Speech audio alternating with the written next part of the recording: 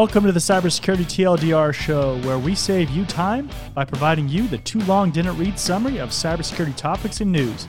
You can find us on YouTube with video and all the popular podcasting platforms for audio on the go. Now let's get over to your host, John Good.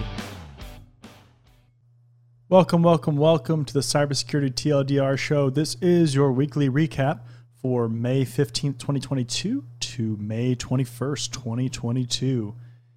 Make sure that you do hit that thumbs up to like this if you're watching it on YouTube, and make sure that you subscribe if you're watching this, or rather listening to this, on any of the podcasting platforms like iTunes, Spotify, and wherever you might be listening to it.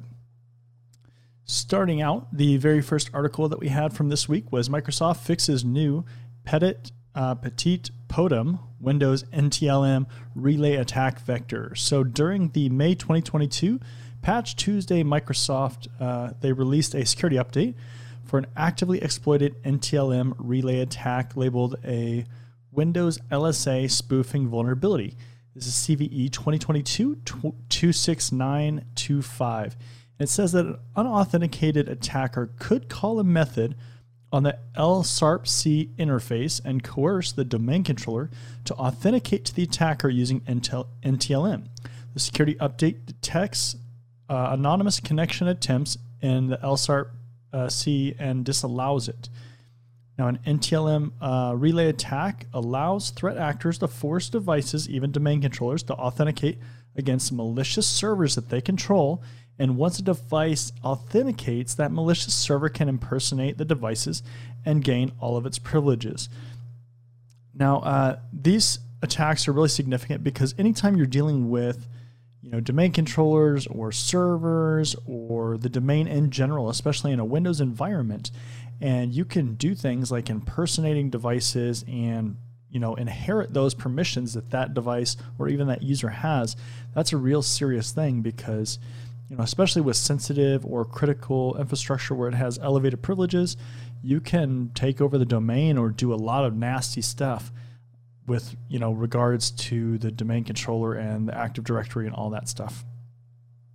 Let's see here. The next article, we have D-Wave deploys first US-based Advantage quantum system. Now, we're seeing a lot of articles with quantum computing and quantum systems, and basically, it's extreme power as far as just processing, right? But quantum computing outfit D-Wave Systems has announced the availability of an Advantage quantum computer accessible via the cloud, but physically located in the U.S., a key move for selling quantum services to American customers.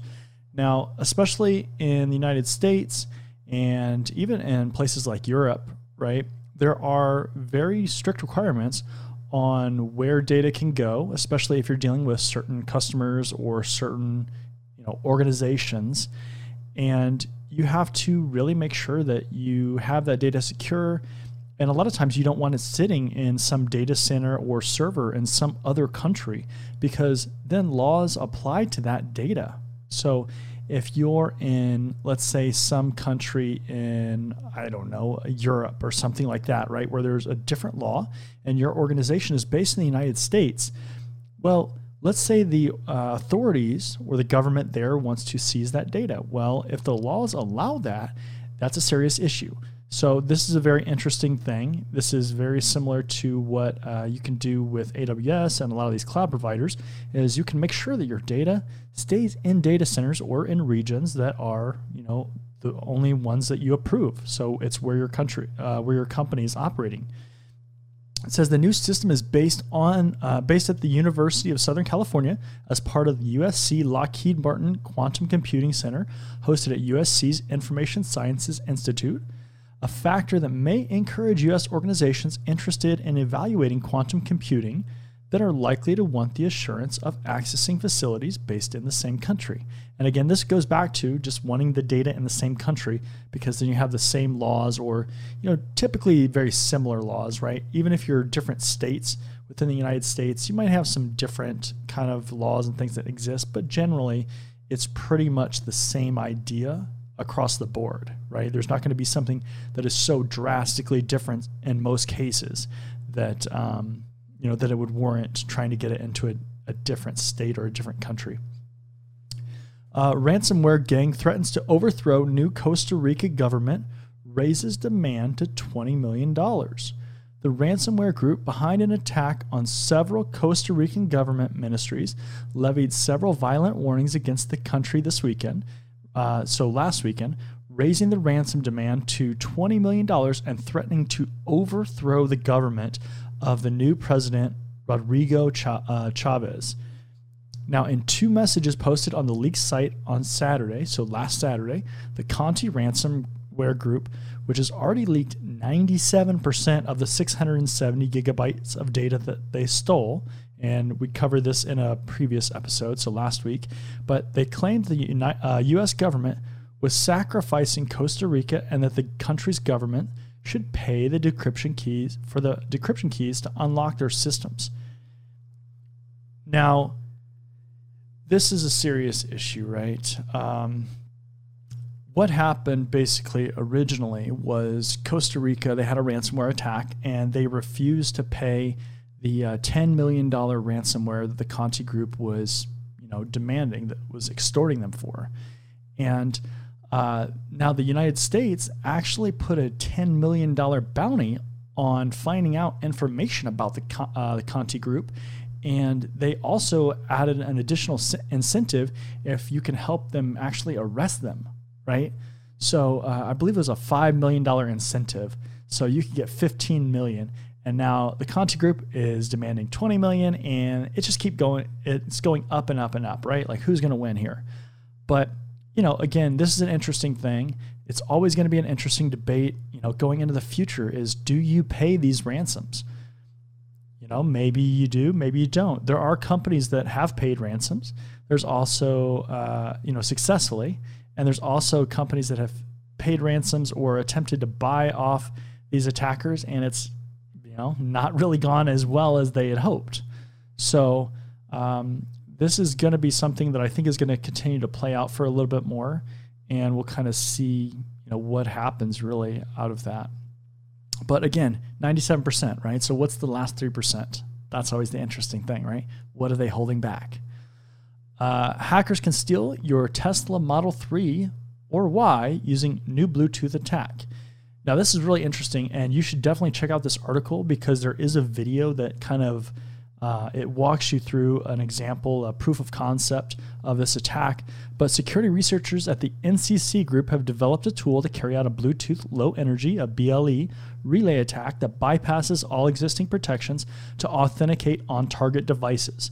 In this type of relay attack, an adversary intercepts and can manipulate the communication between two parties, so maybe like your fob and the car, and it places the attacker in the middle of the two ends of the communication, allowing them to relay the signal as if they were standing right at the car, right? So, key fob can be in a completely different spot than the car. There's this relay attack that happens, and then the attacker can be right at the car and open up the door and do all kinds of stuff with your car, steal your car, right?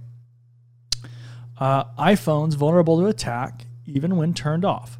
Wireless Bluetooth features Bluetooth, NFC, and UWB stay on even when the device is powered down, which could allow attackers to execute preloaded malware.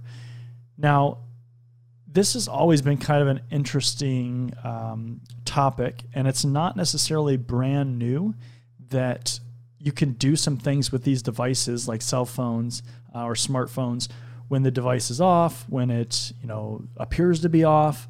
And this, really goes back to several years ago. A lot of this debate kind of came up, and then obviously there's a lot of debate now with the microphones as well, and being able to enable those microphones.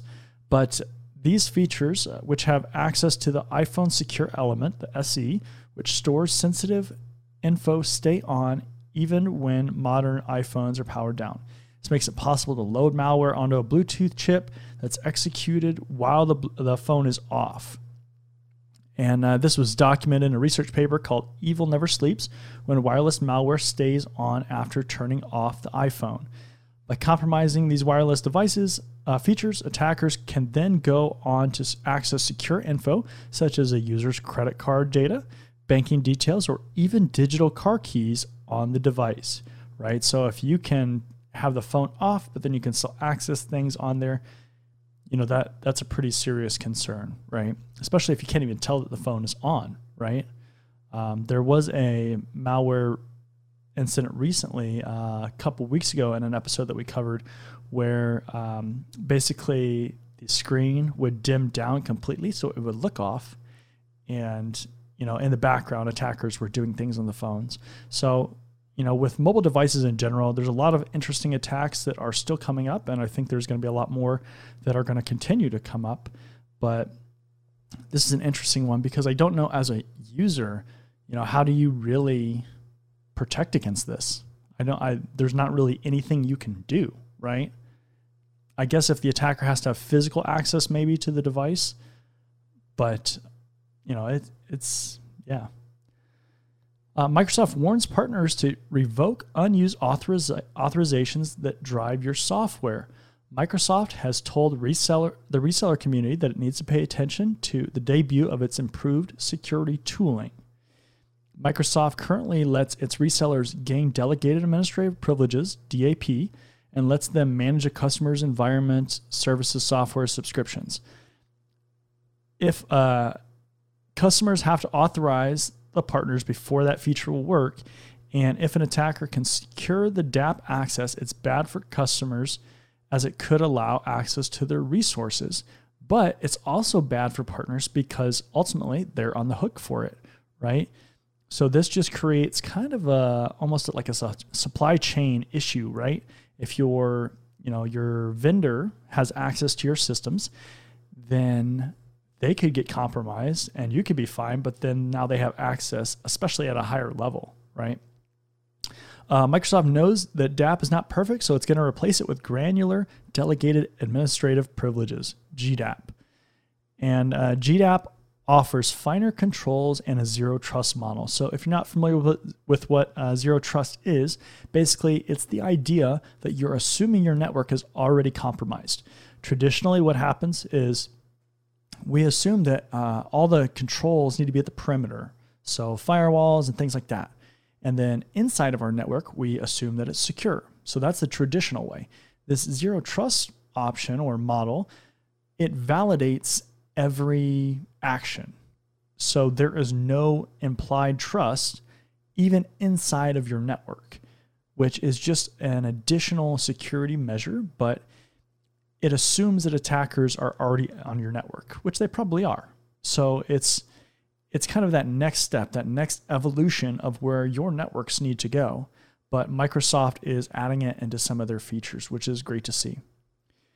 North Korean devs pose as U.S. freelancers to aid DRPK government hackers. The U.S. government is warning that the Democratic People's Republic of Korea is dispatching its IT workers to get freelance jobs at companies across the world to obtain privileged access that's sometimes used to facilitate cyber intrusions. So it's no surprise that North Korea is trying to get into systems, into companies, things like that. This is actually a pretty interesting kind of technique, right? You get people to get hired at these companies, and then that kind of goes to that insider threat idea, right? Where you have trusted employees and they have legitimate access as far as you're concerned. So they're not going to generate a lot of alerts or alarms or anything like that. And they're just going to have access and be able to do, kind of what's within their privileges or within their permission rights. And, everything's going to seem fine. So you have to monitor your user behavior. You have to really vet your employees. And that's, definitely one thing that I would think with this is really important is, really being careful with who you hire. You have to hire trusted people. You can't hire somebody who, potentially has a lot of issues, especially with a highly sensitive job like an IT job or a cybersecurity job, where there is typically a lot more access across the board than a normal user would have. An advisory from the U.S. Department of State, the U.S. Department of the Treasury, and the FBI provides red flag indicators for companies to protect against hiring or unwittingly enabling DPRK workers. So they're going to give you some ideas of what you should be looking for, some things to look for. And that's great that they're, willing to help, because obviously that does impact their job, their mission, and, the people that they're protecting, that they are serving. And, again, it comes to sound hiring practices. You cannot hire people that have a bunch of issues in these highly sensitive and trusted positions. It's just going to be a bad idea, and it's not going to end up well for you in a lot of cases. Phishing attacks for initial access surged 54% in Q1. Threat actors doubled down on their use of phishing emails as an initial attack vector during the first quarter of 2022. In many cases, they then used that access to drop ransomware or to extort organizations in other ways. Researchers from Kroll recently analyzed data gathered from security incidents, and basically they said that 54% increase in incidents of phishing for initial access compared to the same year. So a 54% increase. That's pretty substantial. Now, I'm not necessarily surprised, just because with phishing in general, there's been a lot of opportunities, a lot of things for these people to take advantage of, these attackers. And, with all the pandemic and everything like that, the Russian invasion of Ukraine, there's been a lot of things that these attackers can really go after and exploit in their surge. But the thing with phishing emails in general is that when you go after end users, end users make mistakes. End users are not always the most technical people. And if they click a link, they go to a website, drop in their credentials, something like that, that happens. And typically, going after a user, as far as being an attacker, is a lot of times easier than going after some technology, especially if you can make it believable. Because the less technical the user, you just have to make it look believable. Do you remember what the browser in the browser attack was? Where you could just basically have an image in the browser that kind of looked like a real browser pop-up? Same kind of thing. It's just got to look real sometimes. Crypto news. U.S. issues charges in first criminal cryptocurrency sanctions case. Federal judge finds U.S. sanction laws apply to $10 million in Bitcoin sent by an American citizen to a country blacklisted by Washington. $10 million worth of Bitcoin went to a virtual currency exchange in one of a handful of countries comprehensively sanctioned by the U.S. So Cuba, Iran, North Korea, Syria, or Russia. In the ruling, the judge called cryptocurrency's reputation for providing anonymity to users a myth. He added that while some legal experts argue that virtual monies such as Bitcoins, Ethereum, or Tether are not subject to U.S. sanction laws because they're created and move outside the traditional financial system, recent actions taken by the Treasury Department's Office of Foreign Assets Control require federal courts to find otherwise. So, typically with Bitcoin and cryptocurrency in general, the whole idea has been, well, we can kind of, avoid the whole financial system and the requirements, the laws that exist within the United States or whatever country, and we can just deal with Bitcoin, right? Deal in Bitcoin. Don't have to do taxes, don't have to do all this stuff.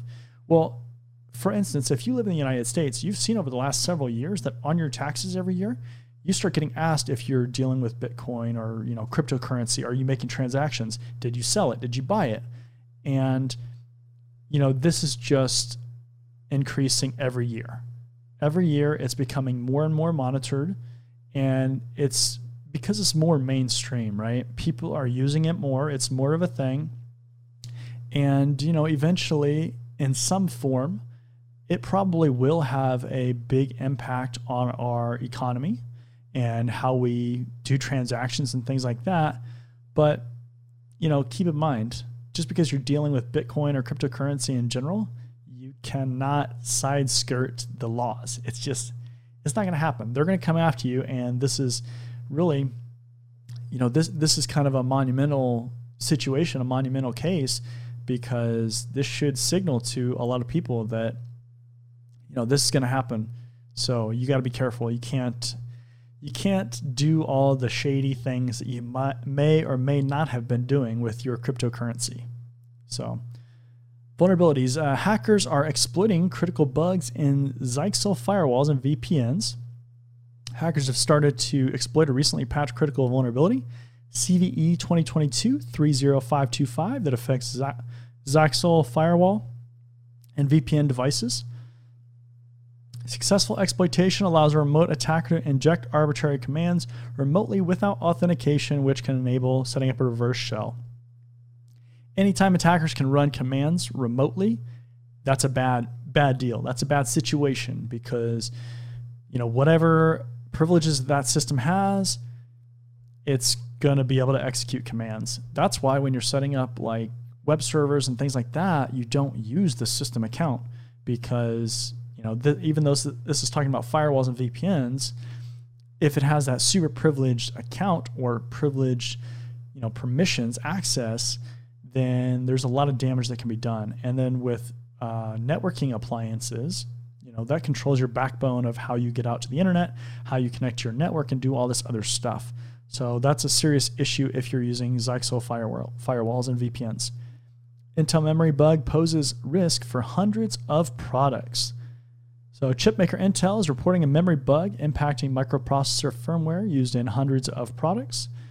If you're not familiar with what Intel is, Intel makes a lot of the chips that are in your computer, and anytime there's an issue with your hardware, especially like your processor like Intel or AMD, that's a really, really bad situation.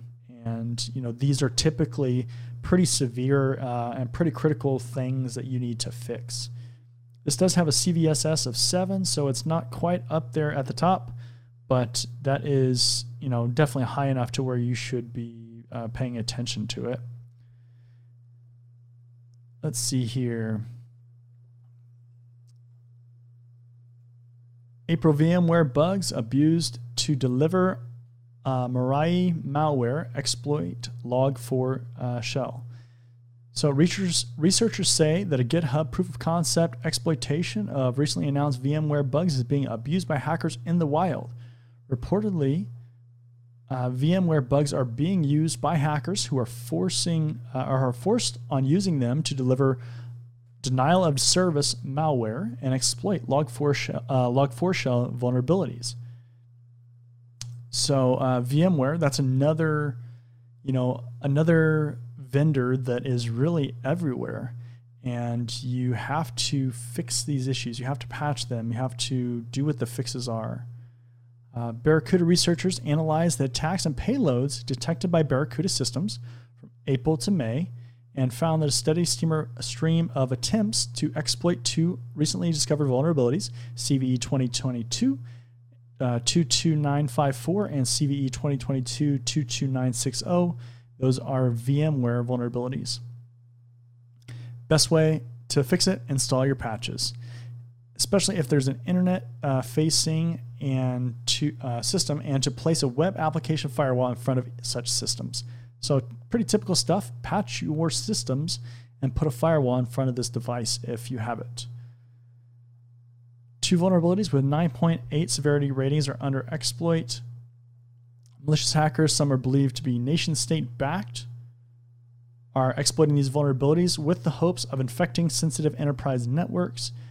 The ongoing attacks, what are they targeting? Surprise, surprise, VMware and Big IP software from F5. These are both vulnerabilities that we've heard about before. I just talked about the VMware vulnerabilities, but we've definitely talked about the F5 vulnerabilities in previous episodes. So, these both these vulnerabilities give attackers the ability to execute remote commands or code. Think about that. Again, that's a big deal. Anytime an attacker can execute commands or code, right? Maybe I can't execute commands, but I can execute all this code. Either way, that's really, really bad. And, you need to patch. You need to look at the vendor's recommendations on how to fix this or how to at least mitigate it. Cyber careers. SIA opens Women in Security Scholarship applications. The Security Industry Association, SIA, has opened applications for the 2022 SIA Women in Security Forum Scholarship, an initiative led by SIA Women in Security Forum. So if you're interested, make sure that you check that out. Make sure that you apply, get those scholarships. That helps, learn for free. That's always a good thing. And then you get networking opportunities too. ISC Squared offer 100,000 free entry-level cybersecurity certification exams. ISC Squared announced that they're going to offer these certifications in the UK to help them expand their cybersecurity workforce. So I wouldn't be surprised if we see something like this come through to like the United States or, something kind of similar. But, again, this is trying to get people into cybersecurity. I think with ISC Squared 2, this is a new certification that they have. If you're not familiar with it, it's really geared towards the entry-level person. It's the entry-level cybersecurity certification. But it really, they're trying to definitely boost its recognition. I mean, ISC Squared is a known body for certifications, and this just came out not too long ago. So definitely keep your eyes on this one. But again, it's great to see scholarships being given out because at least people are going to get educated. People are going to be, better prepared, hopefully, for cybersecurity careers. And, hopefully we can close this talent gap or this gap of opportunity with all these cybersecurity jobs opening up. Let's see here. What else do we have that's of importance here? This one's kind of interesting. So, doctor accused of being prolific ransomware developer. U.S. authorities have accused 55-year-old doctor of developing, selling, and renting out ransomware to cyber criminals worldwide. So, during the day, he's helping out and, making sure that you're not sick. And then at night, he's turning around and selling off ransomware. Nice. This is just okay. He's accused of developing the Jigsaw version 2 variant, which features a doomsday counter that completely erases a victim's hard drive if they try and fail to get rid of the malware too many times. Savage. That is okay. It's kind of like the remote wipe or the wipe feature, like on your cell phones. If you try the password too many times, and then it wipes the device, right? But that's all right. That's pretty. Yeah. Zagla is also which is the doctor, is also linked to a ransomware as a service offering, Thanos, which allows clients to customize it and then use or rent it out to others. Affiliates were given access to the ransomware as a service builder in return for a share of the profits from any subsequent attacks, the DOJ said, which is Department of Justice in the United States. So again, anybody can be a developer, right? Doctors, teachers, whatever, I guess, law enforcement, right? But this guy, he's not making enough being a doctor. He's got to go then be this, bad guy and make malicious software. It's like, why not just take some time and make something that will actually help people? Like those seem so counterintuitive, right? Like he's helping people during the day, and then he's turning around and, hurting the same people probably. So not really a good, good situation. And then the last article here, we have Wizard Spider hackers hire cold callers to scare ransomware victims into paying up. So today's more sophisticated criminal operations, whether purely for profit or working for state interest, as with many advanced persistent groups, often operate business-style models. So I want you to think about this, right? These bad groups, these attackers, they are not necessarily these unorganized units that you might think they are, right? When you think about crime, sometimes you think about people that get caught, how they're very unorganized. Well, a lot of these organizations, we'll call them, are getting rather sophisticated, and they're trying to get better and better, over time. They're trying to improve their tooling, their processes, all of these things. I mean, this group is hiring cold callers to validate, their their ransomware workflow, right? Like they're using them to talk to victims. I mean, it's